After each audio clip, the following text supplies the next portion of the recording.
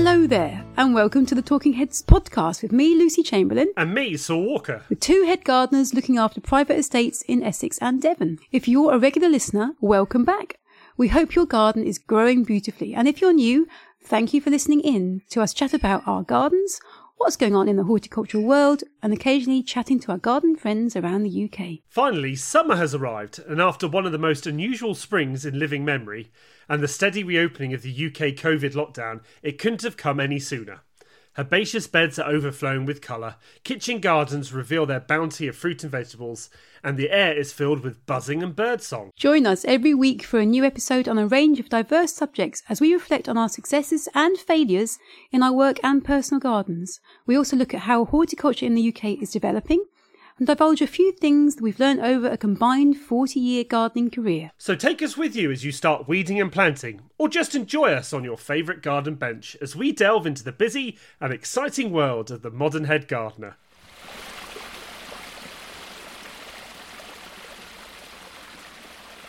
Hello, Mr. Walker. It is lovely to see you. It's been a while because we've had a few blips.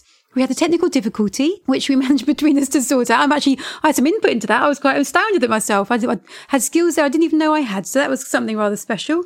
And, then I did one. I've done one on my own. And you are going to do a tour of your garden on your Todd at some point. When we're not quite sure when, but it'll be soon. Yeah, and we also we were just talking about this, episode 100 is our next episode. So we're going to put our thinking caps on and think of hopefully something that is going to do due credit to the significance that is the centenary episode of the Talking Heads podcast. So no pressure, but we'll try and do something lovely for that. We're recording this midweek, and we just had Boris the other night talking about the roadmap and how we've taken a slight we haven't done a U-turn. We've just taken a left rather than going straight ahead. So that's absolutely fine. That goes into the RHS Hampton Court Palace Flower Show. And we were umming and ahhing about attending that, which would be a lovely thing to do. We've checked today, it's still going ahead. So that's very good news. Obviously there'll be some social distancing in place, and that's absolutely sensible. So we're very much looking forward to seeing what we can do there. And when it comes to the garden, oh my goodness, it's just ridiculously hot. It's been phenomenal. In Essex, it's been way into the high 20s. Saul, you look wilted.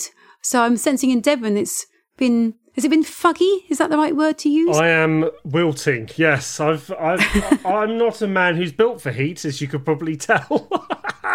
I'm very much a temperate beast. I do enjoy the cooler temperatures, and I am looking forward to it being a bit fresher.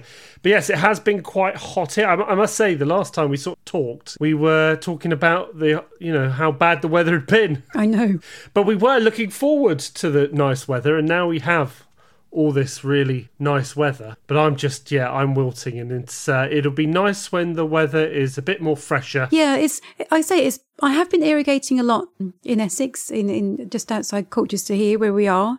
It has been, we're used to doing that in our neck of the woods. It's a pretty dry, arid county anyhow. So I'm well prepared with my hose pipe and my sprinklers, and trying to do things first thing in the morning so that plants get a real good benefit to it. I don't tend to water much in the evening because the slugs and snails really like that. So I am an early bird at this time of year. I actually quite like getting up I do get up at 5:30, 6 and do my own garden. I do try and tread very carefully on the gravel so that the neighbours don't think I'm too obsessed, although I think that might be something that they've already realised anyhow. But yeah, I have been irrigating a lot. I know there's for us in Essex, the weather's due to break on Thursday of this week. So this podcast might come out by the time that's actually happened. We're promised thunderstorms, which actually would be really good because it's been so hot and dry. I do feel that if the moisture levels are topped up by nature, and you can't beat a proper rain, you can irrigate as much as you like, but it's just not the same as rain. That would be really, really good timing.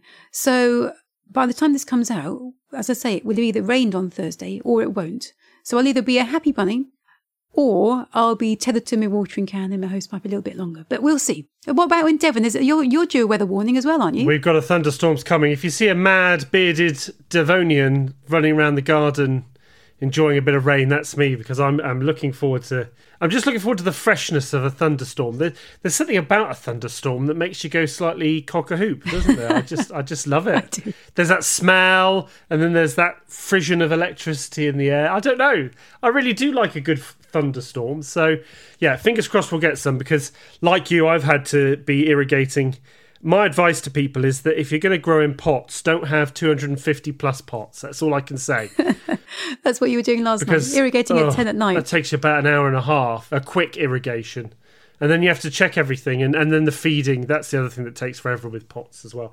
But if you want a plant collection like mine, I guess that's what you have to put up. One day I might even put them in the beds. We'll see. You're on the cusp of sounding like a broken man. I'm a bit worried about you. So you need to like you say, get some stuff in some beds, or get some bigger pots, or get an automated system, or hire a gardener for your own garden. I tell you what, I did get, which is very exciting. I get one of those automatic reel hoses. Oh yeah, I've got one of those. Change my world. Change my world. Is changing literally. My world as well. See. So before, I used to just have this free hose, and it would just sort of snake through the garden, and you'd have to coil it in a corner, or you'd trip over it, or it would just kink everywhere.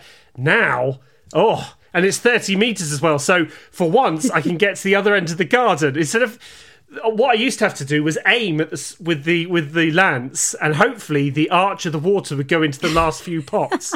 But now I can actually get to those pots with the hose. No, I tell you what. It cost me a bit. I know they're not cheap. I know that, but money well spent, I would say. We got ours this time last year. Changed my life, and that is not an underestimation. When you're as addicted to gardening as you and I are, if you have something that you haven't got to, like you say, keep trimming over, it coils back on itself, it reels itself up tidily. You just have to pull on it, and then have you ever done that? Pulled on it full length and then just watch it? Oh yeah, when it goes back into itself, it's sweet, lovely, really sweet. So anyhow, watering fantasies aside, let's get on to the topic of this episode, which is roses. We, as a nation, love our roses. Time and time again, it's voted as the nation's favourite flower, with very good reason, because I absolutely adore them. The owners of the hall adore them. I think the owners of Stonelands and Saul, you adore them. So why not?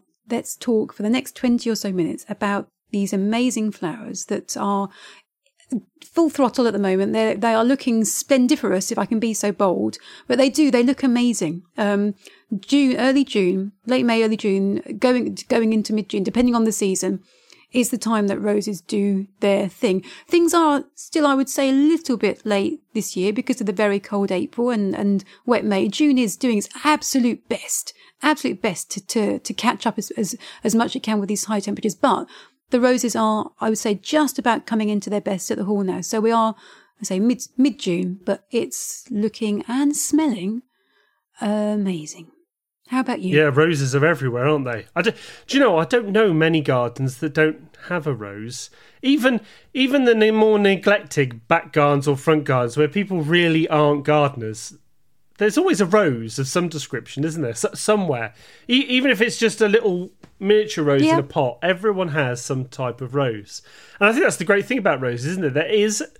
There is a variety or a type sort of habit for everyone, really. You know, there is a rose for all tastes, whether you like fancy roses, whether you like very simple roses. And there must be most colours are covered. Probably blue and maybe black. It's the blue, isn't are it? the two colours that aren't. But there are very mauvey purples and things that can. Some of the catalogues do tweak their images. They do, because they're a little bit naughty doing that, because they know that the blue rose is actually, like you say, the must-have thing, and it's a bit of an impossibility. But hey, I was going to say, we all tweak our social media photos, don't we? So can't blame the catalogues. I know you do. I look at yours, Lucy, and I know that you have been. I have on Instagram a little bit, but I never do on Twitter. Anyway, yes. Don't change the colours. Don't change the colours of your flowers. But yeah, there is a rose that can be bought for everyone. So I think what we're going to go through is do a little bit of talking about all the varieties, aren't we? All the types. All the varieties. Blimey, I've got to get some more batteries. Hang on. all of the varieties. And then we're going to just talk about the roses we've got. And then we'll just do a little bit of how to grow them, plant them, and just some of the things to watch out and some of the things to know if you've got roses. So should we start with the two type of roses that you're really going to probably come across the most, and probably the most popular of the two, which are the hybrid teas and the floribundas. When it comes to hybrid teas, at East Donnellan Hall, we have a good collection of those. We've got what we call the sundial garden, which unsurprisingly enough has a sundial in the centre of it, but it's flanked by 4 beds surrounding the sundial, and each of those has a different variety of hybrid tea rose in them. We've got Savoy Hotel, which is a lovely delicate pink. We've got Southampton, which is almost like a brick orange colour. And we've got a red one. I'm trying to think of the name of the red ones escape me, and the yellow. Oh my goodness. I'll find them out and put them on Twitter. But we have some lovely hybrid teas there. Deep Secret, that's the red one. And the yellow one will come to me by the end of this paragraph. So, they're lovely. And we've got some at the front of the house as well. They're very traditional the way we've got them planted. They are literally a bed of hybrid teas. Each bed will have around 40 plants in it. So it's a big display. It's not underplanted with anything else. They're all edged by box, apart from the one at the front of the house, which is edged by just soil going into lawn.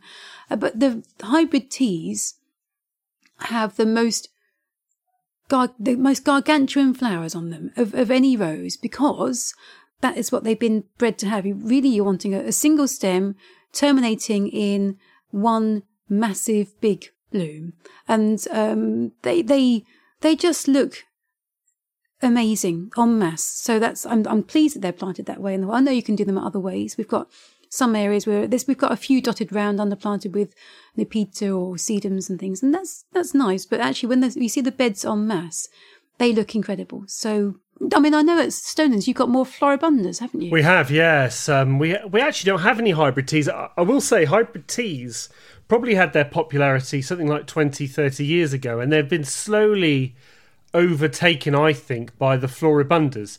Just because with the floribundas, as the sort of name suggests, are just incredibly floriferous. Whereas the hybrid teas, as you've already said, have this sort of single amazing flower. Very good for the really avid rosophiles, or the ones that would bring their roses indoors, or for the shows as well, where you have these amazing, huge, really complex flowers. The floribundas are a little, what I would describe, a little bit more messy, a little bit more full of flower, but you can get something like 50 plus to 100 on one stem. And that just makes an absolutely amazing display. And we mostly grow floribundas because they are part of a mixed scheme at Stoners, part of our mixed beds, and therefore the flowers aren't really seen on their own like they are at East Donnellan in the bed of roses. They're more blended in with the herbaceous and the other shrubs. The two floribundas that we have mostly are Penelope and Buff Beauty, two really good sort of, one's pinkish peach and the other one's a little bit more, as the name suggests, a bit more buff, of Buff Beauty. But the great thing about both floribundas and hybrid teas is they can be repeat flowering. You just need to deadhead and then you will get a second flower through. I definitely think floribundas are getting more and more popular just because of the sheer magnitude of the flowers you can get on one rose, whereas some of the old hybrid teas have been more prone to some of the diseases. They used to really get heavy black spot, whereas a lot of the floribundas have been bred to be a bit more black spot and mildew resistant. So I can highly recommend, I would say that if you're a rose novice, it's probably best to start with the floribunda roses, because they generally are pretty much do what they say on the tin. And then if you really get into the form and the function of roses, then you should really start looking at the hybrid teas, because they do have, as you said, the better of the flowers. But in essence, they do both grow in a very similar fashion. Hybrid teas you would cut down pretty hard because you do want those long, straight stems with the single flowers.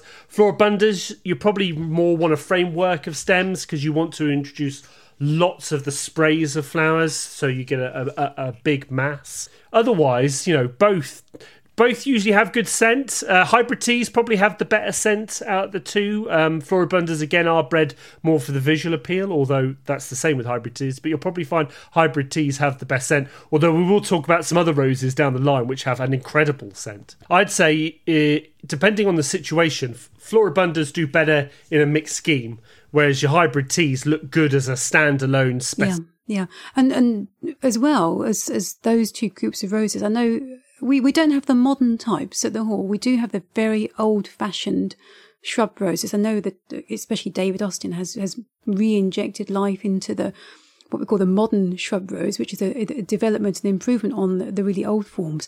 But we have a big bed at the Hall that's about 4 metres deep and about 15 metres long, that's absolutely ram-packed with proper old shrub roses. So we've got the English shrub roses, the Portland roses, the Gallicas, the Bourbons, the Damasks, things like Rosamundi, which is Rosa Gallica versicolor.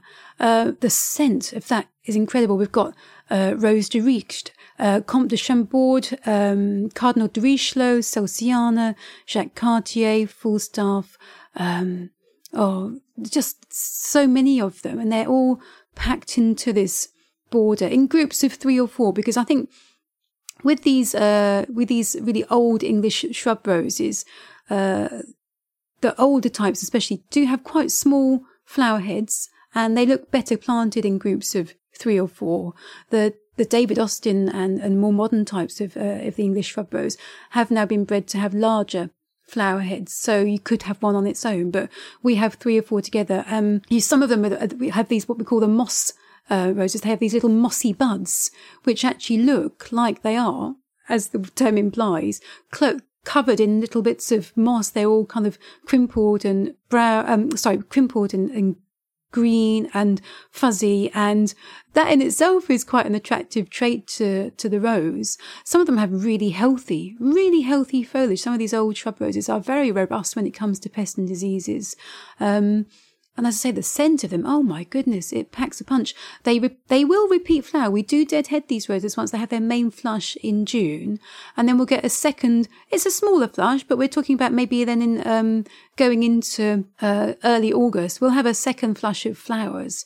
And yeah, I say the scent of that bed, it's against a sunny wall. If you get a still day and it's a warm day, this perfume in the air is just intoxicating, absolutely delicious. So those are, again, another rose I would say maybe not for the novice, because they do require a certain amount of specialist pruning and care. They probably need a bit more maybe feeding and mulching because of they haven't got loads and loads of vigour, some of these types.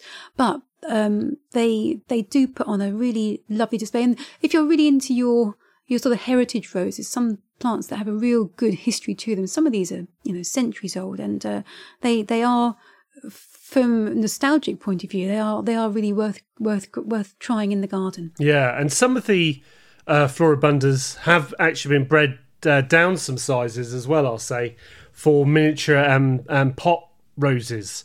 So you can find a rose, again, like we were saying at the start, there is a rose for all situations. So if you've just got a small patio or just a couple of pots, there is some smaller size Floribundas that you can get to fit those. Should we move on to climbers and ramblers? Because that's probably the next section of roses, which I think are most popular. Yeah. I'm sure most people have either got a climber or a rambler. The difference, in essence, is the habit of the rose and, in essence, the way you manage it or the way you treat it. Climbers being roses that put on a nice framework of stems that you can train up, whereas ramblers are a little bit looser. They tend to do a little, well, it's in the name, isn't it? They tend to do a bit of rambling, a bit of sprawling. They're very good for covering unsightly objects such as sheds or arbours or fences. And in essence, they're incredibly effusive. They do like to grow. Climbers will put on quite a bit of height, but not quite as much vigour as some of the ramblers will. Stolens, we've got mostly climbers. I haven't got any ramblers that I know about. When Arabella Lennox Boyd designed our garden, she has an absolute obsession with French named roses. So most of the ones that we have Stolens, I can't pronounce. So I'm very lucky to have my spreadsheet plant list in front of me. That includes, now let me get this right, because I really do not want to alienate the French audience here. We've got Étoile d'Hollande. I think I've said that correctly. Now, we've also got Madame or Mademoiselle Gregoire Statuline. Now, I hope I've said that correctly. I know I said it to someone else and they said I butchered it, but there we are, Gregoire Statuline. And then there's another one that's just round in the courtyard that is called Madame, not Mademoiselle this time, Caroline Testu. Now, I'm sure I've got that right. That sounds about right. I tell you what, all these roses are absolutely glorious. Again, with climbing roses, you can get both hybrid tea types and Floribunda types, depending on what you want. For example, Buff Beauty, actually, which is one of our Floribundas, can actually be trained as a climber as well, and looks quite amazing climbing up the side of our sunroom. That's got some vigour, Buff Beauty, because we have that at the hall as a freestanding rose, but actually, my goodness, it really could, as you say, and it's a lovely one. I concur with you on the beauty of that. It's so floriferous. And the scent of it's nice. Lots of the Floribundas are very sort of sprawly, whereas the hybrid tea type climbers are usually found on quite, again, long stems, and you have to train them quite nicely to maximise the floral display. Yeah, we've got a hybrid tea climber called Golden Future on the front of the hall. It's a real rich sunshine yellow, but actually, and I planted these about 4 or 5 years ago, and it's taking a long time to build up a framework because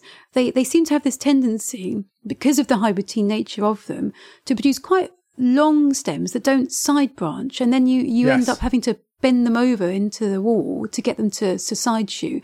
They ultimately will do it, but it's taking a long time to build the framework up. We've got other climbing roses, like we've got Madame Isaac Perrier, which is a real in-your-face pink. It's proper Barbara Cartland one. It's just gorgeous thing.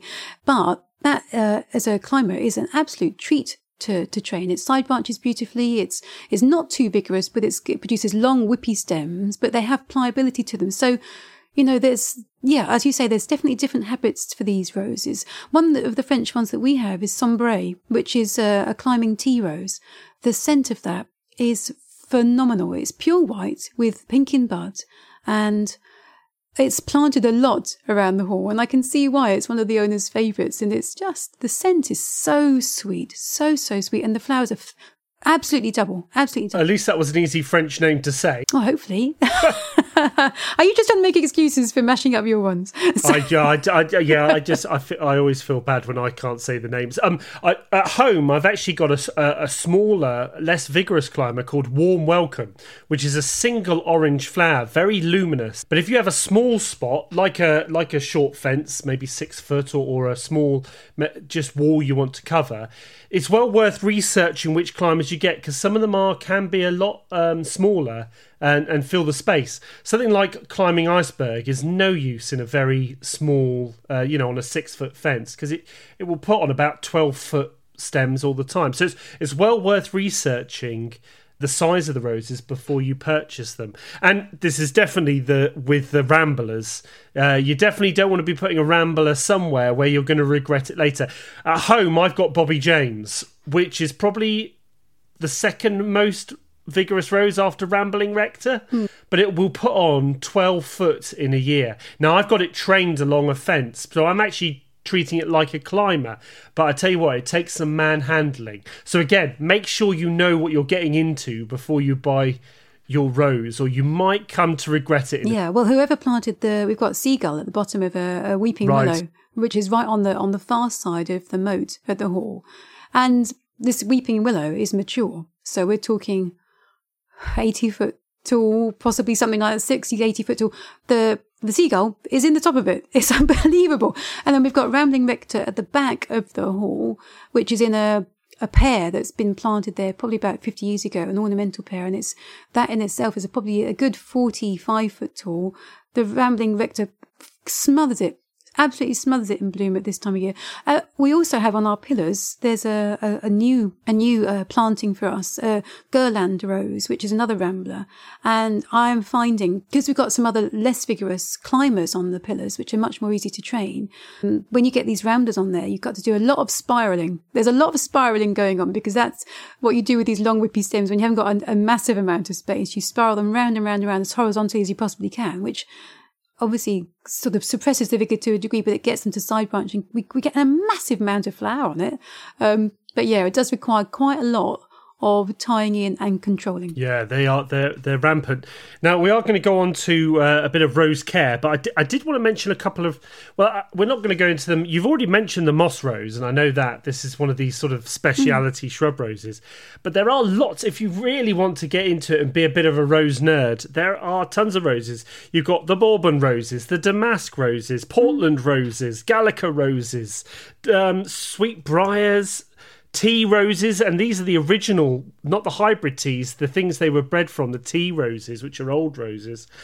So once you start looking into them, it's phenomenal. Can I also mention as well, very quickly, we've got, like I say, at the hall, those roses that you've just mentioned are I think, very, very special. I really like that we look after those. But we've also got lots of rugosa roses, because we have a light sandy soil. We can grow all these roses. I know people say roses like a clay soil, but actually all these ones I'm listing here, we grow on light sandy soil, but that requires a lot of irrigation, a lot of mulching, a lot of feeding.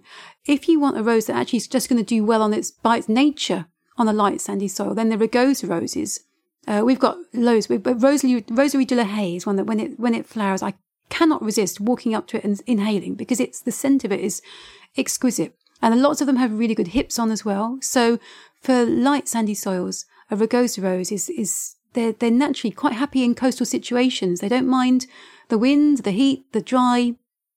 They're happy. Don't be put off by their amenity planting reputation. Just because you see them down the supermarket doesn't mean they can't be very beautiful. Anyway, let's just quickly chat about establishing and kind of some of the things you have to think about when you're growing roses.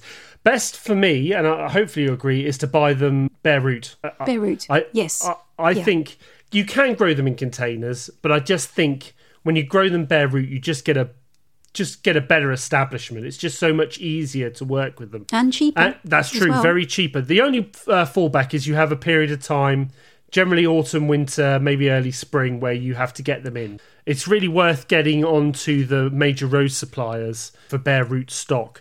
Now, do you bury the graft, or do you leave the graft above soil? Because I know there's various thoughts on this. I'm a barrier. You are a barrier? I tend to go a little bit deeper. Yeah, that's what I do, because it keeps the rose nice and sturdy, and it also encourages the rose to root out more strongly. So, and we're on light soil, so the risk of us getting waterlogged at all is negligible. So in that department, I bet not loads, only maybe a couple of inches, something like that, absolute tops. But that's what I do. The old thought about not doing was that you can sometimes get graft failures if you're using a grafted rose. But actually, if you're buying really decent stock from a major supplier, the grafts should be absolutely solid and they should be okay. Yeah, so like you say, I do bury the graft a few inches below the soil for those reasons. Plenty of mulch, we've mentioned it. Yes. Get mulching. Roses love being fed. Feed and mulch, and I think you will get a really good display if you do both. I just use a top rose or one of the rose specific feeds, probably 2 or 3 times a season. You probably have to do a little bit more. Yeah, I use them a little bit more. Yeah, because I know you're clay, aren't you? So it's naturally fertile. With our sandy soil, we mulch with manure, and then I will also apply a granular feed on planting or anything new in the late winter, early spring. And then we also will top dress that and top it up, and we might do a little bit of liquid feeding as well. So quite heavily fed. You can also foliar feed on roses as well. Yes. They do respond quite well. Yeah. So if you've got a rose that's looking a little bit unperky, it's worth getting one of these foliar feeds. They really do enjoy them. Talking of foliage, most of the problems I think that come with roses are foliage related. So there's probably 2 major ones. It's the black spot and then there's the mildew. I've got to say, I'm finding black spot to be less and less of a problem these days, and I think it's mainly due to the breeding. I don't know. You have older roses, so do you suffer from black spot a bit more? We do, but that to say, some of those are naturally quite seem to be quite resistant to black spot, which is great. So and others not so. And I tend to find it's the roses that are naturally sort of ailing. You know, if I give them a good prune to stimulate some strong growth and mulch and irrigate and feed, that in itself seems to be sufficient. Maybe not to make them, completely resistant to black spot. That's not going to happen, but it allows them to have the strength to grow through it and not maybe succumb until later in the season. You know, that's part of it. If they're already ailing and they're putting on black spot infected foliage at this time of year, then it's a bit of a struggle. So get them round to being really healthy. Most roses will respond very well to a hard prune should they need to be renovated. I have renovated many old roses at the Hall. I think the previous gardeners maybe were a bit shy to do that, but I'm quite happy to get in there with my secateurs and give them a good old whack back in the winter, and they respond very, very well. So don't ever be shy to do that. As I say, the time, do that maybe February going into March. Yeah, and that sort of feeds into the cultural control for black spot as well. Just remove the leaves, take away the pathogen, take away the overwintering spores. Break the cycle. Break that cycle, and you should be fine. There are sprays you can get for black spot, but I do find them to find a little bit ineffective because you'll see the black spot first, so it's already done the damage before you start spraying. If you are prone to black spot a lot, you can pre-spray before the black spot appears. That's probably the most effective way of using it. And also you'll avoid spraying at the times when the pollinators are out as well. So if you are going to do it before you see the black spot, not while the black spot's taking effect. And the other one is mildew. Now, mildew is a very funny fungus, and we won't go into the life cycle because we haven't got enough time. But mildew responds to dry conditions, one of those weird fungus that actually likes it quite dry. So one of the keys, if you're getting mildew, is to make sure that your plants are getting well watered or getting at least a lot of moisture around the roots. I find this is a particular problem on climbers that are planted close to buildings, where the foundations are sucking up a lot of moisture, or you get a rain shadow from the building, so there isn't getting as much moisture in the soil. I always find that climbers against buildings suffer worse from mildew than, say, bush roses or the roses in my open borders. So the first thing is worth checking, is your plant getting enough moisture? It's funny because at the Hall we don't seem to get much mildew, and it's funny, as I say, it's unusual because we're on a lighter soil.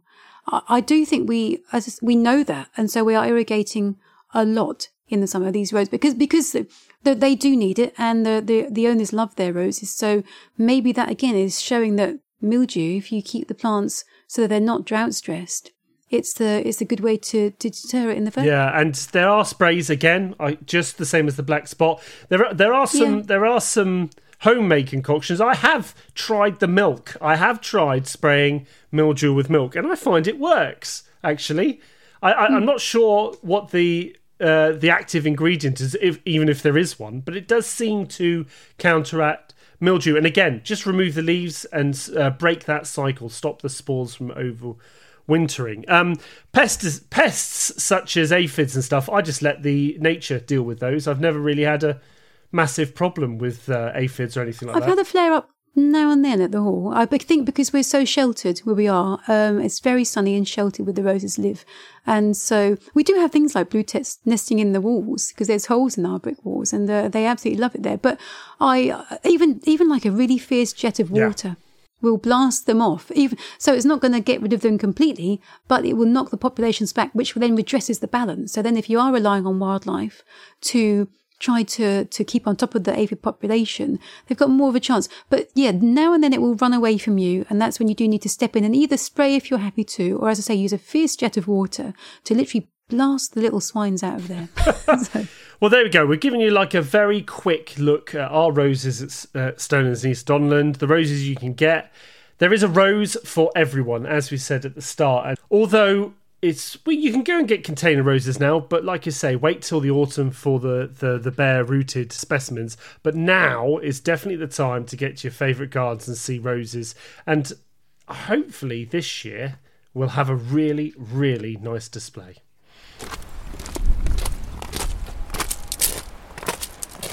And that brings this week's episode to an end. We hope you enjoyed listening into our take on gardening in the 21st century. Please do let us know, either through a review with your podcast provider or direct to us on our Twitter feeds, @GardeningSaul and @HeadGardenerLC. And also follow Lucy's Instagram page, also @HeadGardenerLC. As summer days lengthen, it offers more opportunities than ever to enjoy your garden, whether you're digging, hoeing and raking, or sipping on a summer drink with friends.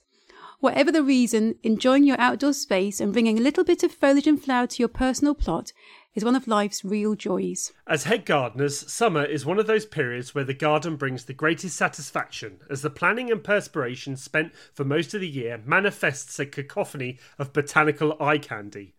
But there is still much work to do, so join us on a future episode to see exactly what Lucy and I are up to. Until the next episode of Talking Heads, Goodbye!